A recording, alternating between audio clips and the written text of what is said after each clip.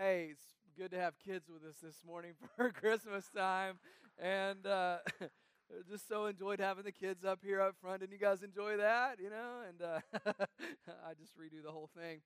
No, people are a little bit crazy at Christmas. Have you guys noticed that?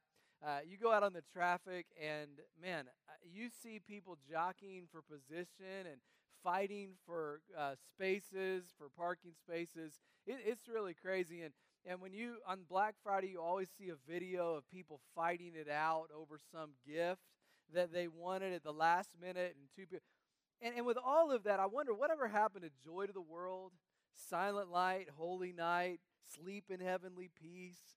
Whatever happened to that? And it makes me wonder, sometimes do we really remember what this is all about? And I'm not talking about just a mental awareness that this is Christmas and it's the season. I'm talking about really understanding the true message of Christmas. Not just a baby in a manger, but what that baby in the manger actually means to us and what difference that makes in our lives and how we live every day. Someone years ago coined this phrase, Jesus is the reason for the season. And I've received Christmas cards with that on it, and it's on bumper stickers and sweatshirts, and Jesus is the reason for the season. And I think that that is a very wonderful saying, and it does kind of remind us the reason. But I think when you get down to it, it's not really the true reason for the season. And when you really think about it, you and I are the reason for the season. If it hadn't been for our sin, if it hadn't been for our need for grace, Christ would have never come. And that leads us to our passage that we've been using all December, and that is in Galatians chapter 4, where Paul writes a letter to a church in a city called Galatia. And he writes these words in chapter 4. But when the time had fully come, God sent his Son, born of a woman, born under law, to redeem those under law, that we might receive full rights of sons. Because you are sons, God sent the Spirit of his Son into our hearts, the Spirit who calls Abba, Father. So you are no longer a slave, but a son. And since you are a son, God has made you also an heir. Jesus came because of our need. And the scripture says that he came to redeem us and give us adoption, full rights as his children. We're the reason that Savior was born in Bethlehem. We're the reason that God promised the Messiah. We're the reason that God gives the gift of hope and grace that makes such a difference in our lives. And what I want to do today is just look at those verses in Galatians chapter 4, and I want to see two key doctrines that we hold dear as Christians. And the first one is that Jesus Christ came to redeem us. Galatians says he came to redeem those under the law. Now, the law he's referring to is the Old Testament law, and in particular, the Ten Commandments. And to understand this idea of redemption, we have to have some understanding of the law and why we needed redemption in the first place. God gave us the law, first of all, to convict us of sin. God gave us the Ten Commandments so that we would be aware of our sin. He wanted us to realize that we are sinners in need of a Savior. He wanted us to understand our need for cleansing.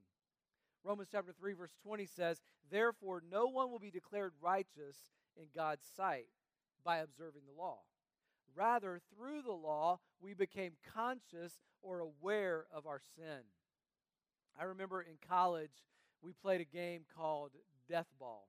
It was a game we just made up, and it started with, in our dorm room, two guys on a team. Two on one bed, two on the other bed.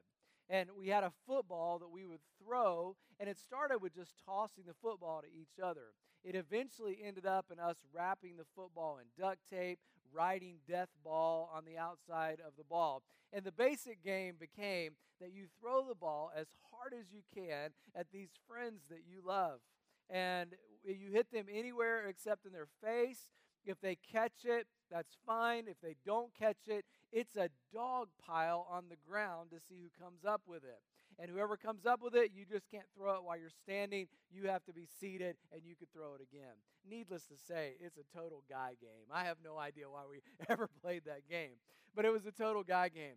Now, my roommate never played, but when we played this game, it got so intense and so competitive, and we fought so hard that the temperature in the room really went pretty high. And we were sweating, and we did not smell good. And I remember my roommate more than one time, Chris, would come into the room, and he'd be like, "Oh my goodness, you guys stink.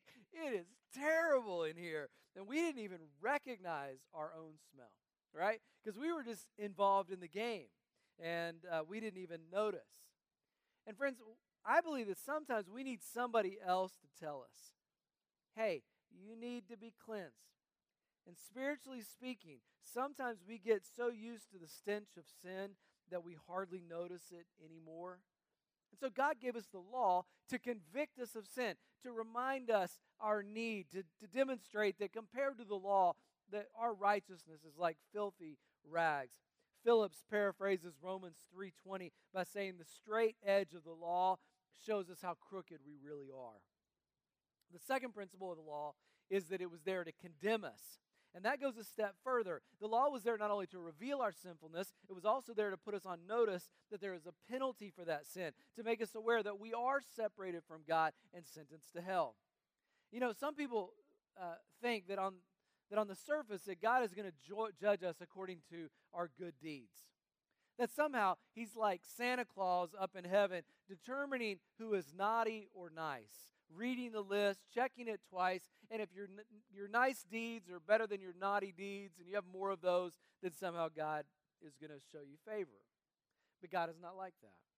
God is not a school teacher that gives a passing grade for 75% of goodness. He's more like an inspector in an excellent company that immediately discards anything that has a flaw. Heaven is a perfect place for perfect people who have perfectly followed the law.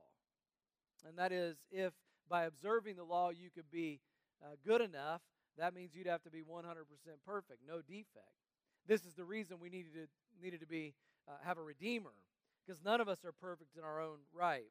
Galatians 3:10 reads, "All who rely on observing the law are under a curse, for it is written, 'Cursed is everyone who does not continue to do everything written in the books of the law.'"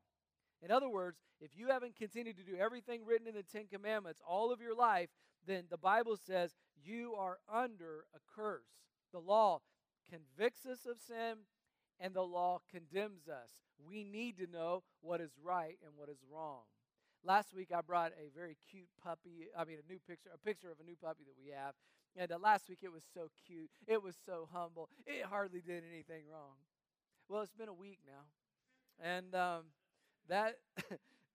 does anybody want a puppy for Christmas? I'm just asking. I don't know, but it is super cute. It's a good thing that it's super cute because it pees multiple times a day, and we have to remind it, this is not what we do in our house. You know, we don't pee on the floor. No. And it bites a lot because it gets frisky, and we're like, no, don't bite. I know that's how you want to connect with us, but no. And if you keep doing that, I'll bite you back. And it's like, what's right, what's wrong? We're reminding our dog of the law so that it knows what's okay and what's not okay.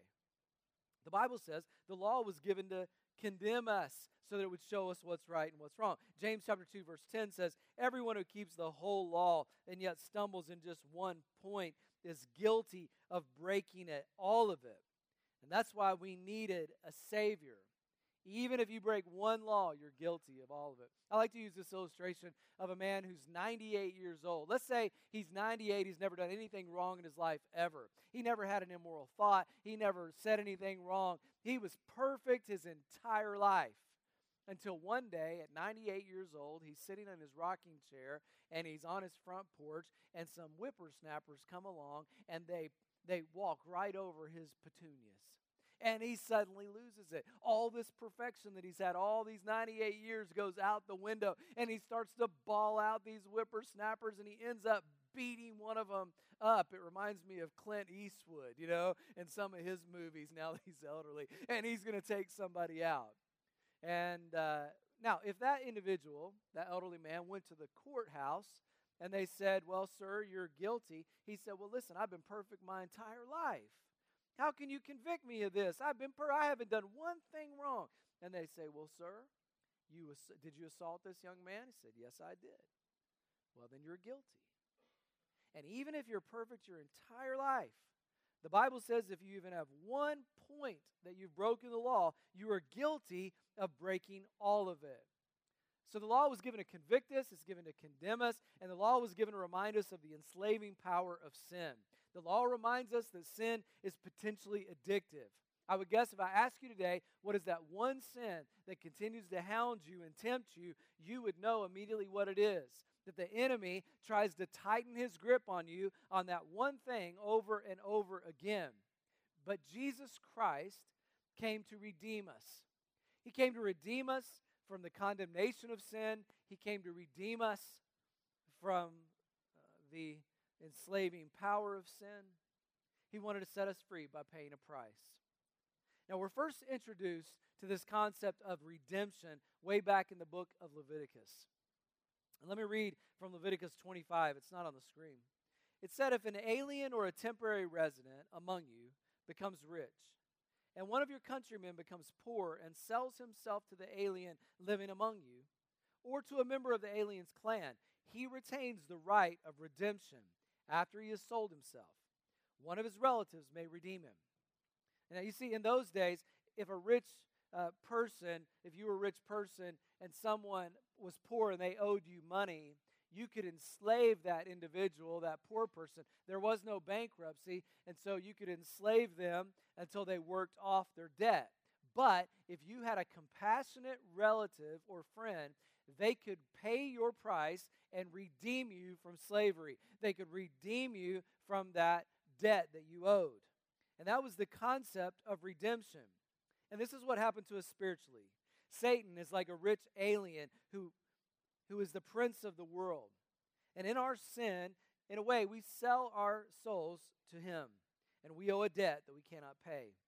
But Jesus Christ came to earth to redeem those who were enslaved by sin. Isaiah 52:3 says, for this is what the Lord said, you were sold for nothing, and without money you will be redeemed. It was a prophecy of the coming Messiah who would redeem us. The price that we owe was a death price. He would redeem that price. He would pay that price. All the money in the world could not buy you back because you are worth more than that. Jesus redeemed us. 1 Peter 1, verse 18 and 19 says, for you know that it was not with perishable things, such as silver and gold, that you redeemed from the empty way of life, handed down to you by our forefathers, but with the precious blood of Christ, a lamb without blemish or defect. It's often been asked, what do you think Joseph did the day after Christmas? We say, well, we know what Mary did after Christmas. She attended to Jesus, and she nursed him, and she held the baby. What do you think Joseph did? Well, there's a Christmas drama that says that Joseph was a carpenter, and as a carpenter, he built a crib for Jesus on the second day, and he thought to himself, no son of mine is going to sleep another night in a manger. And so he built a crib, and he's pounding on the crib. And Joseph says, if they treated him like this as a baby, I wonder how they will treat him when they know he's the Son of God. And then the lights dim in the drama, and the stage goes dark, and all you hear is the pounding of the hammer on a nail. How did they treat him? When they found out he was the Son of God, they nailed him to the cross. The blood flowed. The blood had already been flowing from his forehead, from the long thorn briar that had pierced his brow. The blood had already been flowing from his nose, from where they had punched him and beaten him. The blood had already been flowing from his shoulders and his back, from the lashes as they ripped away his flesh. And now every time he moved on that cross and shifted his weight, the blood flowed from his hands and his feet and would flow again from his side. 1 Peter says we were redeemed not with silver or gold, but with the precious blood of Christ. It is the blood of Christ, his death, that redeems us from the law. We are no longer convicted of sin. We are no longer under the condemnation of the law. Romans 8:1 says there is no condemnation for those who are in Christ Jesus. When I stand before God someday and the accuser wants to list all of my sins, the advocate, Jesus Christ, will step in and say, Father, we have settled our out of court. We have already paid for the price on the cross. And the judge will say, not guilty. You are free. You have been redeemed. Christ came to redeem us. Christ also came to adopt us as his children. Galatians 4 says, God sent his Son that we might receive the full rights of sons. How many of you have ever adopted a child? Raise your hand if you've adopted a child. We also had some in First Hour. And I always respect people who adopt children. Sometimes they adopt them because they don't think they can have children. And so they say, we'd like to have a family, we'd like to adopt children. Some of them, because they have other children, they say, we want to offer a better life to other children. In fact, John and Anya Sanchez, after First Hour at their Christmas party last night, reminded me that their best man in their wedding, they have adopted a child from China, just brought him home. They just celebrated his first Christmas ever, his first gift giving ever, and his first birthday ever was yesterday, and they celebrated this. He had his first birthday cake. And I think about that the child is such a blessing to the family, and the family is such a blessing to the child. One day that child will grow up, and maybe the child would have lived in poverty or hardship, or maybe the child was an orphan. And I know this child in particular had medical concerns, and one day, can you imagine that child realizing how much that they were loved, how much had been done for them, what a cost had been paid for them, maybe saved from poverty or death, given a new identity and prosperity and self-esteem by people who love and care for him. And he will be forever indebted to parents who adopted him. But the family will be blessed as well. But friends, listen, we need to understand what our Heavenly Father has done for us. We were spiritually orphans, left to die in our sins, but God in His grace took the necessary steps to adopt us into His family. He visited the earth in the form of Christ Jesus. He paid the costly adoption price on the cross. And Galatians 4 says we now receive full rights of sons. Remember how the prodigal son went off and wasted his dad's money on wild living, and he ran away and he spent it on wild living, and he ended up wasting all of that and ended up in a pigsty wanting to eat the food that the pigs were eating. He ended up thinking in his mind, I just need to go back home and ask my dad. I know he won't accept me as a son, but maybe I could be a servant. And so he begins to practice this speech. Father, I'm not worthy to be called your son. Would you be willing to make me one of your servants? But the father, this dignified Middle Eastern father, was sitting on his back porch and had been watching for his son in hopes that maybe one day this son that was lost would come home. And the Bible says he sees him a long way off, and he takes off and he starts running in a very undignified manner. And he runs to his son and he embraces him, and the son begins to sputter out a speech. And I can just imagine that the speech is being muffled by the fact that the father is holding this son's face next to his chest as the son's trying to say, Father, I'm no longer worthy to be called one of your children. Just make me one of your hired men. And the father ignores the speech completely and says, this son of mine who was lost is now found. Let's have a party. Let's celebrate. Let's give him the fattened calf. Let's give him a robe and a ring, symbolizing he is still my child. And friends, I want to say, no matter how far you have gone away, no matter how far or how deep you have sunk, God's grace is still deeper still. And when you come to God, He adopts you as His child. And when you're adopted, you receive a new nature through the Holy Spirit. The Bible says God sent His Spirit, this is Galatians 4 again, the Spirit of His Son into our hearts. We have 4 children, as you know, and all of them, when they when they were babies, they all look the same. But as they get a little bit older, they start to look a little bit different. Have you noticed that Jason looks a lot like his mother's side of the family?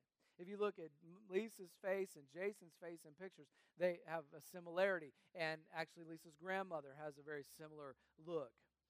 If you looked at Rebecca, when she was a child in particular, I remember one mother coming up that had known me and knew Rebecca, a woman that knew me as a baby and met Rebecca as a baby. And she said, oh my goodness, I see your face. I see that little Stephen's face right in your face. And we wouldn't be surprised because that's genetics. That's the nature we pass on.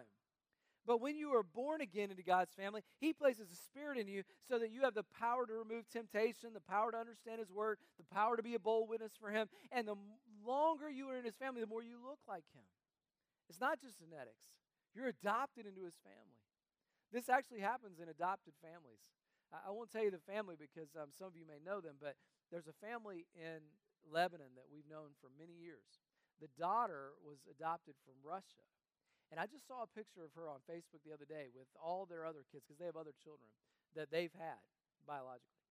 And if you look at that picture, the daughter from Russia looks more like the mother than her actual biological children. I mean, there is a remarkable similarity between that mother and that daughter. And I just think the longer you are in God's family, the more you look like him.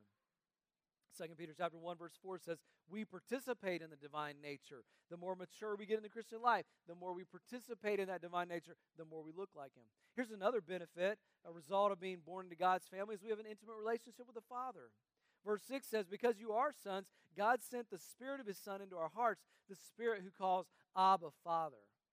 An old preacher, Nofel Staten, told one time about being in a Tel Aviv airport when a military dignitary came through, and the guards roped off an area and held the crowds back, and this important general came through, and as he did, everybody else was being held back, but a little toddler, about 2 or 3 years old, ran underneath the rope and past the guards and came up to this important dignitary and began to hold up its arms and yell out to this general, Abba, Abba, Abba. And the general immediately looked down and picked up his child, and everyone knew what was happening. The word Abba means daddy. It's a term of endearment. We respect God, but we pray, our Father who art in heaven. But we also enjoy an intimate relationship whereby we call him Abba, Father, Daddy. Romans 8 says it this way, you didn't receive a spirit that makes you a slave again to fear. You received a spirit of sonship, and by him we call Abba, Father. We are God's children. You are a child of God. You have a relationship with him. And then the third benefit is he gives us a rich inheritance. The Bible says in Galatians 4, you are no longer a slave but a son. And since you are a son, God made you also an heir.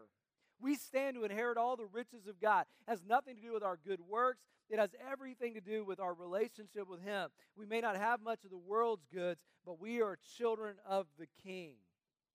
I love this little story of Lord Mountbatten said when he was a boy, he and his cousin were out staying at the palace in London, and they looked out one day, and there was 6 inches of snow, and some commoners were involved in a delightful snowball fight. And they said, oh, we wanted so much to go out in the street, but they weren't allowed to associate with street urchins. But we dressed up in the oldest clothes we could find, and the two of us went out, and we got involved in that snowball fight. We had a blast until somebody threw a snowball, and it went through the window in the palace. And everybody started to run, and the guards started to chase us, and my cousin and I were caught, and they also caught one of the street urchins, and they dragged us into the palace courtyard. And he said, let me go, I'm the Duke of Windsor. And my cousin said, yeah, let me go, I'm the Prince of Wales. And the guard said, sure you are. And then turning to the commoner, he said, and who do you think you are? And the boy said, I'm with me buddies, let me go, I'm the Archbishop of Canterbury. That's my very bad English accent. But, well, we may not look like much, but we are children of the King. We stand in line to inherit all the riches because we are included in the will. And the Bible says that all the riches of his grace, the riches of his glory, the riches of his goodness, and the riches of his wisdom are endowed to us. Colossians 1:9 says all the riches of God are found in Christ, and you have been adopted into his family. Now, there are 2 brief lessons that I think we need to take home from this, and one of them is you have been redeemed by the blood of Christ. You need to accept it. Satan will whisper in your ear, you don't need it, but yes, you do. Because even if you have broken just one law, you are condemned by that law. You are under the law, and you need redemption. Satan will whisper in your ear, you don't deserve it, you're not good enough, and in a sense, he's right. None of us deserve it, but that is God's grace. You've seen that sign that says, he's the reason for the season again. And we remember, no, we're the reason for the season because Christ's grace, he chose us. Why not receive it? Why not walk out of the prison of this world and into the freedom in Christ? The second lesson is you've been adopted into his family, so rejoice in it. Somebody might ask you, are you saved? And you're liable to say, well, I hope so. I've lived a pretty good life. I just don't know. But that's not it at all. That's living under the law. You're under grace. And if he says you're adopted in his family, you're adopted in his family. Once you become a Christian, you can say confidently, I'm a child not by my good merit, but I deserve the inheritance not because of anything I've done, but because of his great love and grace. If I told you that if my mom passed away, I'd inherit $10 million, which I won't. But if I were to, and you said, wow, that'd be impressive, you must have been a really good child. Well, no, it would only be because I'm the child of my mom. And if you receive an inheritance in your life, it's not because you were such a good child, it's because of their gifts to you, not because of your goodness. And when we come before God and we receive all the riches of His kingdom, it's not because of our goodness, it's because God has included us in the will. It's because He loves us, He adopted us. 1 John 5:11 says, this is the testimony. God has given us eternal life, and this is life in His Son. He who has the Son has life. He who does not have the Son of God does not have life. I like the third stanza of O Little Town of Bethlehem. It goes like this: how silently the wondrous gift is given. So God imparts to human hearts the wonders of His heaven. No ear may hear His coming, but in this world of sin, where meek souls will receive Him still, the dear Christ enters in. He has redeemed us, so receive it. He has adopted us, so rejoice in it. And you can be a child of the King. This is the reason that He came. God, we give You thanks today for Your love for us. Thank You for Your scripture that teaches us and reminds us that we have been redeemed. And so, God, we want to accept that redemption. We want to be free. And God, we have been adopted. And so we rejoice in the fact that You have made us part of Your family, that You have offered us that inheritance. And we don't have to wonder, I hope I'm saved, I hope I'm in. God, once we become Your follower, once You become our Lord, once we've accepted that redemption price, we are adopted as Your sons and Your daughters. And so, God, help us to rejoice in that inheritance. Help us to celebrate that inheritance. And God, help us to live every day with the kind of love that You have for people in this world, so that we can continue to share the hope of Christ to other people. God, thank You for the gift of Christ. We pray in Jesus' name. Amen.